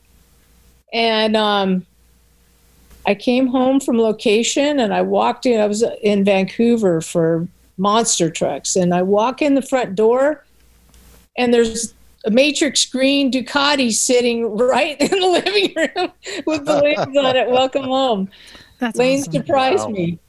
That is cool. And yeah, I still have. There's so much more questions. We've been at this a while, so I want to make sure we cover though, because I said I really wanted to talk about your family, and we know that your husband is in the business, and you've mentioned your sister. She's also in the business. Did she follow you in? Yes, she did. Very shortly after, she started working background, extra work, and then she got her A card and because of all her motorcycle riding and everything, it's such great training for stunts. I mean, I treat stunts like I'm walking a section or walking a track or anything. So I take everything into account and I can see what it is that I'm going to do before I do it. And I visualize it. If I can't see something happening, I know I have to stop and go back to the spot where it glitches and fix it. And it's a natural thing for me, and it's so fun too, because the guys, they like to bet on where you're going to land in a jump. Like I jumped into a junkyard on Wonder Woman and everybody's betting. So they're putting quarters down and tape marks all over it. And God. I go, I'm going to land right there. And no, you're not. You're going to land out there, and you're going to land here. And when I landed, I was right on my mark. Nice. Yeah. And a lot of times when we talk to very accomplished riders, and we like to ask them what's their proudest accomplishment, quite often the answer is their children. Mm-hmm. And I'm wondering if it's the same for you, because you have 3 kids, right? Yes. And how many have gone into the business so far? Well, our oldest one did some stunts when he was younger, and then he also did background driving for a driving team, Bill Young's driving team. And those were the people that we could trust to do what we needed to do to, get through them and do all that. So he did that for a while, but his love was always music producing. So that's what he's doing now. And then the middle son, he's a stuntman. There we go. Yeah. And I knew he was going to be, from day one, he was just always jumping and twisting and turning. And he was riding a dirt bike when he was 3.5. And there we go. There we go. Had to beat the bar that was set for you. Like, oh, pretty impressive. She started riding when she was six. Nope. Her son. Yeah. I saw an interview where you were talking about how he was like, look, Mom, and doing jumps. Yeah. When he was just little tiny. Go, I got 6 feet of air, and he'd stick his little butt off to the side, and it was so cute. That baby, he thought he was really up there. That's so Southern California. I'm so jealous of you guys. Gifted kid, and then our daughter, we used to take him, the middle one, Daniel and Rebecca, to the youth nationals in Tennessee. And Becca at age 6 beat all the boys and got a first place championship. Woo-hoo. Excellent. So would you say that is your proudest accomplishment, your children? Oh, of course. Yeah, there you go. Yes. And then, it was so cool because we just went up to Point Arena and they all came with us, except for the oldest one who's got a wife and 2 kids. Mm-hmm. So being a grandma is pretty cool too. That's like, oh, that's cool. That's awesome. Because you're probably like the coolest grandma on the planet. Yeah. Can you be my grandma? I know. We're the same age, but still. And the other thing that's amazing is, having kids didn't stop you. Having grandkids hasn't stopped you. You're still working. If it wasn't for the pandemic going on right now, mm-hmm. In fact, I think you've been up in our area working recently, earlier this year, weren't you? Are you allowed to mention that? I was. I think I even emailed you. Any chance you're up our way right now? Yeah. I mean, she flies a helicopter for Cal Fire, because I'll believe it. She's a Cal Fire helicopter pilot. I'm sure. Just say I was up there, and yes, it was pretty cool, and it was good to be a part of it again. And I had a special spot, so. And actually, I'll talk about what isn't a secret, like pictures that I've seen that have gone out there. So up in San Francisco, and this is stuff we've talked about. They were working on the Matrix up there, and I was fascinated seeing the scenes of the motorcycle and how it's now attached to that rig. That whole rig that has the crew and the cameras and the motorcycle attached that lets it lean, which is like such so far we've come from the old trailers that you'd see like Paunch, on Chips, how he never moves, Totally. Which you also worked on too, right? Yes, I did work a lot of Chips. Yeah. And so did Gary. We worked a lot together on that. One of the formative shows from my childhood. So I did my first car turnover on that. Oh, wow. Do you feel safer with all these new rigs that they use for scenes now? Or do you just let me loose, let me do it? I'd rather do it. Yeah. There's certain things they need to do, like on Matrix Reloaded, we had a rig for coming off of the car carrier. Mm-hmm. So it started up on top, and I had to do stuff to keep it, the wheel spinning and doing all that. And then my wheel actually touched the ground. Yeah. As we were moving. So you couldn't jump a Ducati off of there and live, or have the thing still be in one piece. Yeah. And then we took a regular ramp and we set it up, pretty high. And then I jumped off. We put a motocrosser on the back this time because I wanted someone who could fly right and who knew how to take the weight off of me. Because we tried a dummy at first. Yeah. But the dummy, even off of something this high, just buried me into the tank. Mm. So, yeah, I could see that. Yeah, so we got David Barrett on the back, and we, hit that ramp 12 times. And every time we got off the bike, trying to get different angles coming down to match the rig. And every time we get off, we check for stress cracks and everything before we got on and do it again. So that was pretty amazing. But those type of things, sometimes we have to do those in order to get the big, huge look that they're wanting. Yeah, Gary shared that with us on T2, that when they had to jump down into the canal and they had it on the wires and the crane, because he said otherwise the bike can't, the suspension can't handle it. You're going to bounce everywhere. You're going to break your spine. So yeah, those little tricks to make it. Yeah, and then safer. With the actors, before the rigs that they did have would turn the wrong way when you were turning. Yeah. Oh no. Now they have new ways where they can actually make it turn the correct direction. Right. And we get on those things and we test them before the actors ever see them. And so the one comment I'll make, I'll just jump in right quick, is because we've interviewed other Hollywood stunt people. By far, you're the most badass. But the level of trust, what I noticed is there's a funnel. Like when you're young, you fall off a horse, you get shot by an Indian, you do something.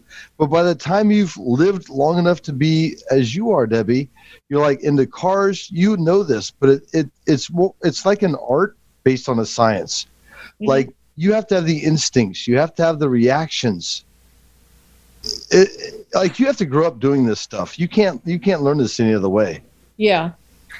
It really, it's got to be part of you.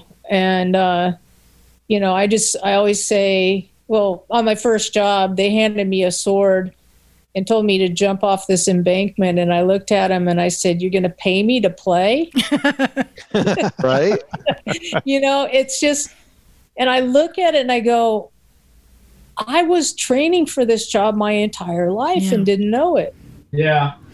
I mean, did you have like martial arts training or anything like that when you were a kid, aside from just being totally an active kid and going martial arts? Well, I used to watch Kung Fu, and I would go. The end of my bed was here, and the door was here with a mirror on it, and then I would practice all my moves. And when I went to take Kung Fu, the Kung Fu master said to me, "Have you taken any martial arts?" And I said, "No." And we'd do some more stuff, and he'd go, "Have you taken any martial arts?" I said, "No, I haven't." And he goes, "Oh, come on, you've taken some martial arts." I said, "No." I said, run around. But that's my DT out in the parking lot. Yeah, just imitating Kwai Chang Kang. That's funny. Apparently he's a good teacher. Answer. So I have another question for you, because we've talked about there's stunts you've done where you got injured, and it sounds crazy, but doing like stunts without helmets and stuff. So I want to know, have there been times where you said no? Ooh, that's a good one. Yes, but I like to think of another way to do it. So it doesn't, you're not just saying, "No, I'm not going to do that." Like, for me, I don't do high falls because my family is most important to me. Mm-hmm. And I know too many people who have hit the edge of bags and things. So they're no longer here, or they're injured for life. And there's certain things like that I will say no.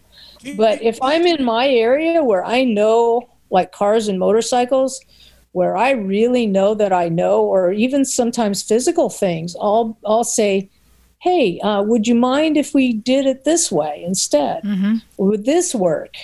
I have a question. I'm really comfortable with that. Yeah, I have a question for you, Debbie. I mean, it's probably very stereotypical, but there's this notion of directors and actors having this animosity between each other. He's difficult, she's difficult, whatever. Will a director, as a stunt person, do they afford you a little more, I don't want to say respect, but because it's so high stakes, your opinion really cuts more value with them?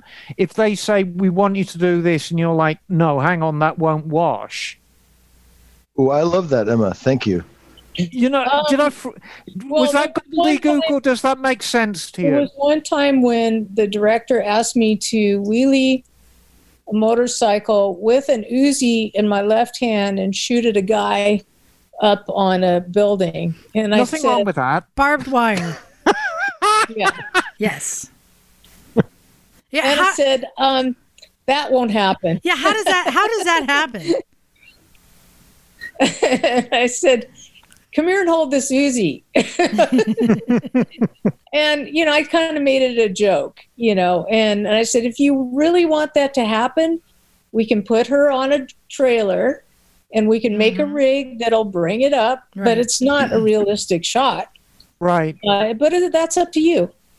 And so, there are directors that are hard and difficult to deal with, but you have your stunt coordinator there. Oh, go ahead and name them. Wait, Liza, allow me this. Debbie, if you could you're established. If you could pick a director to work with and what the film might be or the shot might be, what shot would you create and what director would you like to work with? Oh gosh. Well, I've worked with a lot of directors. I mean, the Wachowskis are pretty amazing. They're some of my favorite. Yeah, I have to say, Andy was really amazing to work for. Mm-hmm. And I mean, I had the time of my life because I got to be creative with him, in the project. And it was just so much fun. But now I'm not quite sure. We have a lot of what we call second unit directors, which are stunt people that direct the action scenes. Yeah. And I get to work with some amazing, great people, and it's collaborative. Like a lot of times they'll call us in and we'll talk about the scene, and not everything is written, and we'll get to put our input in. And so I work with so many different people. It's hard for me to say one person. Mm-hmm. So let me rephrase the question. I'm going to beat Liza because she wants to ask you something too. If you were going to create a motorcycle action scene in a movie, what scene would you create? Well, I'm sick of everything being on the road. I would love to get off into the dirt and some terrain. Ooh. Cool. And really do some fun stuff. I know that usually it's just the guys that get to do that kind of stuff. And great. I will write it and I'll give you a call. We're going to go out to Johnson Valley in Mojave. I'll meet you there. Yeah, there's one stunt in a car that I've always wanted to do. And it's the trucks that are tow trucks, that are loader trucks that hit the ground. Mm-hmm. When I see those off to the side of the road, I just want to turn and just. In fact, I have my kids in the car on the way to school, and they're older now. But wait a minute. I would go flashback, and then I turn over like I was. Because I was just watching the Chicago video "Stay the Night" before this episode. And didn't you do the stunts for that? Yeah, I didn't do the jump through the billboard. Ah, okay. Yeah. I did everything else. So awesome. I've got your script, Debbie. I've got your script right here. So the heroine is enjoying a candlelight dinner with James Bond, and she's being chased by the KGB. So they come in the front of the restaurant. She dashes out the back, steals a TY-175 from the guy. I need them faster than that. Well, okay, so he's got a DT-400, and she steals that. She's still got a cocktail dress and heels on, makes a dash, sees a tow truck by the side of the road, zips up the ramp, and disappears into the desert. Closing credits. Yes, let's write it. Yeah, there's all kinds of cool things we could do. Yeah, I'm buying tickets. Yeah.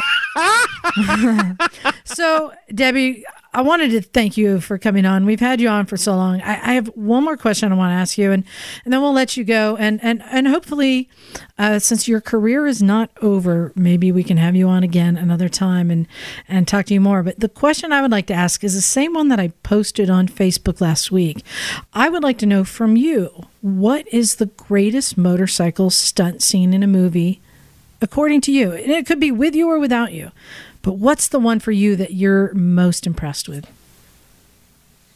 Well, Matrix Reloaded. Yeah,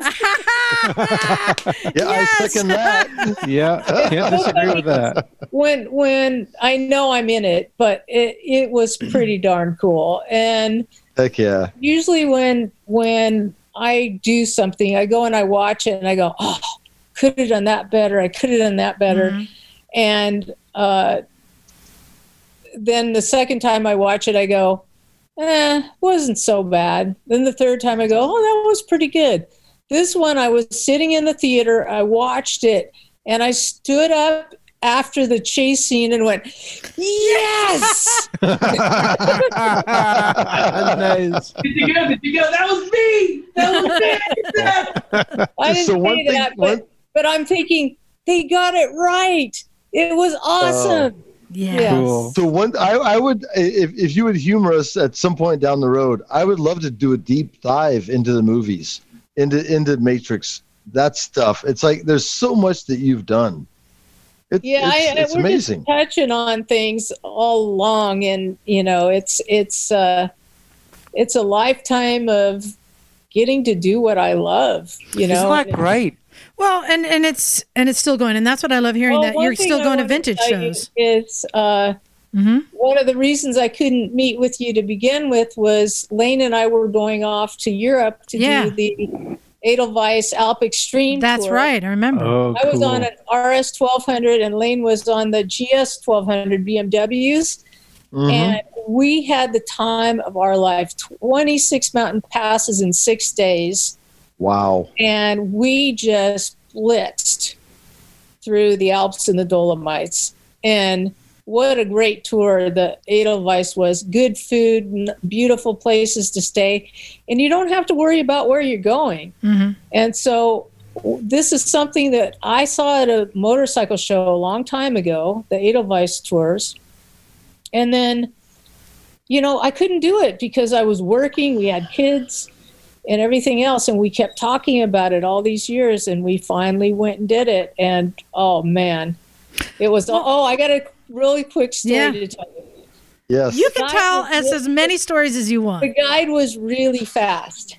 And I go right on his tail.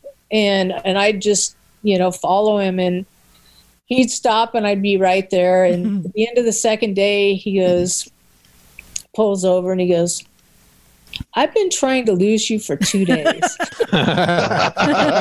Good luck. And I said, yeah, really? And he goes, yeah, I just can't seem to lose you. And I said, well, I'm a grandma. And he started. He's 23. That's awesome. Fast granny. She's still crushing egos, still doing it. That's great. Well, hey, Debbie, you may be excited to know that I'm giving a tour of Pakistan next year. If you want to come on a tour, come with me on Pakistan. Oh, it is amazing. You want to get on some dirt roads, and I'm talking landslides, and we're riding local Pakistani little bikes.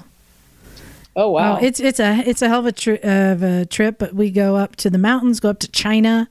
It's a pretty amazing tour. I bet. I've seen, they keep sending these horrible things that are like a brochure with all these places that they go, and I look at this. I want to go there. I want to. Yeah, it's pretty cool.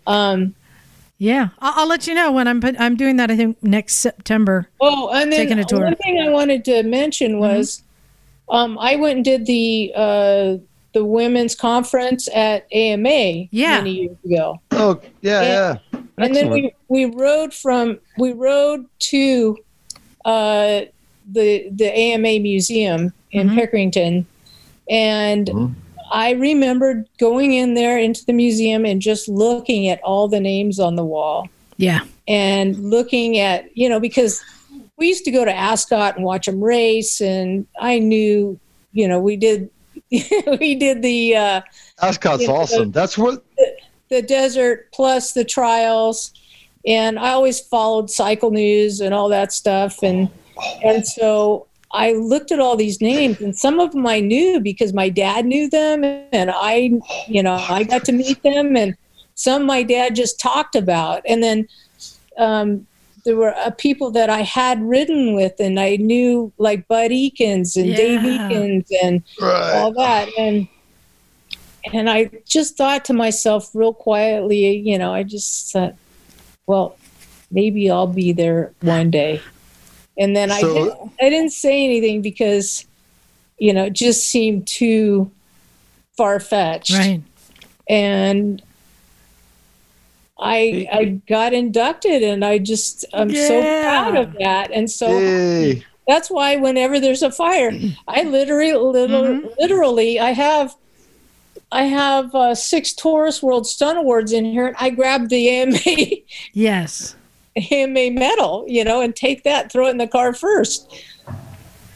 I love the fact you elucidated. It's like we could talk to you forever, Debbie. I swear to God. But you just brought up Ascot and the old flat track racing, and it's like what a cool period of Southern California motorcycling and American racing was Ascot and that flat track racing. Right? We used to have GP racers. We don't have any more American GP racers. God, I miss the flat track racing, and I could talk to you about all day about like your dad, you, flat track racing in Southern California. Yeah, it was definitely a hub of motorcycle activity and car racing and everything else, and it's a shame that so much of that is gone now. Yeah, so but, it's really fun to go to Trailblazers and talk to all of and meet your heroes and the people that you watched growing up, and a lot of them that and maybe never got to meet. Speaking of meeting your heroes, you mentioned that you were recently at a motorcycle rally. Are there any other events that you're going to be going to that somebody may be able to walk up and say hi and say that they heard you on our show? I don't have anything planned right now. With my schedule with work, they call and I go to work. Yeah. So a lot of times everything is on a last minute basis as to whether I'm really going to be able to go. We're talking about going up to a vintage motorcycle trials up at Bushy Ranch, and they have motocross and all kinds of stuff there too. It's a big vintage event. So that's where we went to the Hopetown reunion. Mm-hmm. So well, good. Maybe we can drag you to the AMA Vintage Days one year. It's an event we all love to go to. Yeah, I would love it too. It's just like I said, when I'm still working, my schedule gets pretty booked up, Does that mean you have no plans to retire? Not right now. I love it. That's real biker shit, man. The other real biker shit, if you know AMA, District 37. And I get the District 37 newsletter every month. And if you want to ride motorcycles, hang out in Southern California. Oh, yeah. District 37, they're awesome. Nice. Yeah. Well, Debbie, again, I wanted to thank you for coming on. It meant a lot to me. Not just your stunt career, but everything that it's the passion, it's the motorcycles and how they've been a part of your life through your father, your husband, and your kids. And we share in that too. Motorcycling is our life, and we love to talk to other people who have that same drive and passion. So I really want to thank you for coming on our show and sharing your stories. Thank you for all the memorable scenes in these awesome movies. That's good stuff. Yeah, absolutely. I know. I was showing all my friends your stunt highlight reel. I showed all my friends this week. I'm like, no, you got to watch this because your stunt highlight reel is unbelievable. You fly through the air. Okay, Ghostbusters, when you were flying through the air, that was awesome. Probably like your least favorite stunt, but it was still cool. So as I got my legs up in the air, I'm hanging upside down like a bat, and they pull in a table just to support my back while we're waiting in between takes. And Bill Murray comes up to me, he goes, "So you hang out here often?"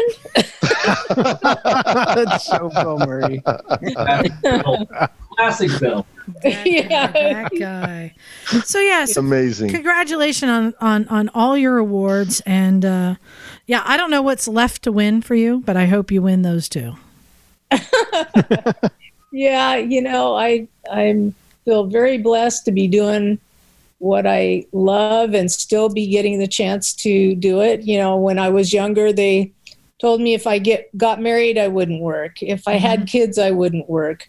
If I didn't take location jobs, I wouldn't work, because I didn't take location jobs when the kids were little.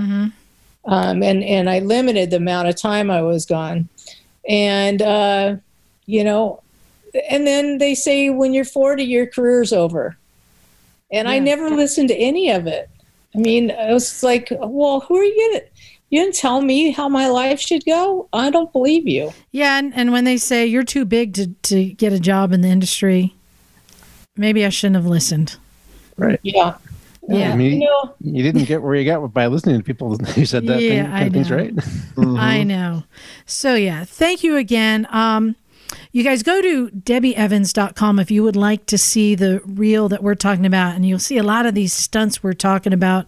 Is there any other things you'd like to have people check out? Any of your favorite movies or anything?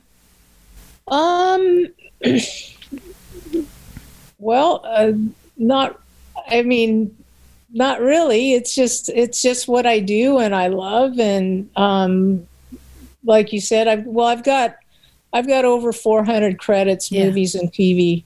And I'm always, the thing about me is I go to work and I do my job, and then I come home and then I'm mom. Yeah. And I'm busy taking care of everything at home. So just my favorite movies would probably be the Fast and Furious, Matrix Reloaded, and Herbie Fully Loaded. And then there's a few others. But, Well, I'll tell you what's on my list, and I think Emma agrees with me. Death Sport. This movie looks crazy. Totally. But that was I think I've seen that. wasn't it? Oh my God. These crazy bikes, crazy stunts, David Carradine. Yep. It's so vintage 70s. I mean, I was in awe because I watched Kung Fu. Oh, that's right. Yeah, grasshopper. Fucking grasshopper. We're all doing this. Oh my God. Wow. Yeah. Well, Oh my God, this is so much fun. thank you so much. We will let you go, and I'll stay in touch. Yeah, and sorry it took so long. No, hey, it was worth the wait, and I hope you get back to work soon. I know that a lot of production has been shut down, and we'll continue to follow you, and I'll continue to harass you and get you on the show again. Okay. Well, my next job, if COVID lets me, is driving a hook and ladder truck or a ladder. Oh. 911 TV show? No. Oh, okay. I know. That's like, we have so many questions. Like, how do you transition from, because I've noticed that people fall off horses, they fall off motorcycles. Eventually, they get in a car and they start doing car stunts. Well, and I think it's because you know what you're doing. When you're a good motorcycle rider, you understand things like traction, momentum, suspension, lines, weighting, unweighting. There's so much that just comes natural. So you know how you're on a bike and you feel the bike underneath you. Well, the same thing happens in a car. You feel what's happening with the car and you just automatically know what to do. And so because of my motorcycle riding, I just excelled at the cars. Yeah. And there's a whole lot more car work than there is motorcycle work for women. It probably doesn't hurt as much either. It does not. You have a cage around you. Actually, don't ask Gary about that, because he's very proud to say he was never injured on a motorcycle, but he was injured in a car. He broke his back So yeah, they're not always safe. How many Garys do you know?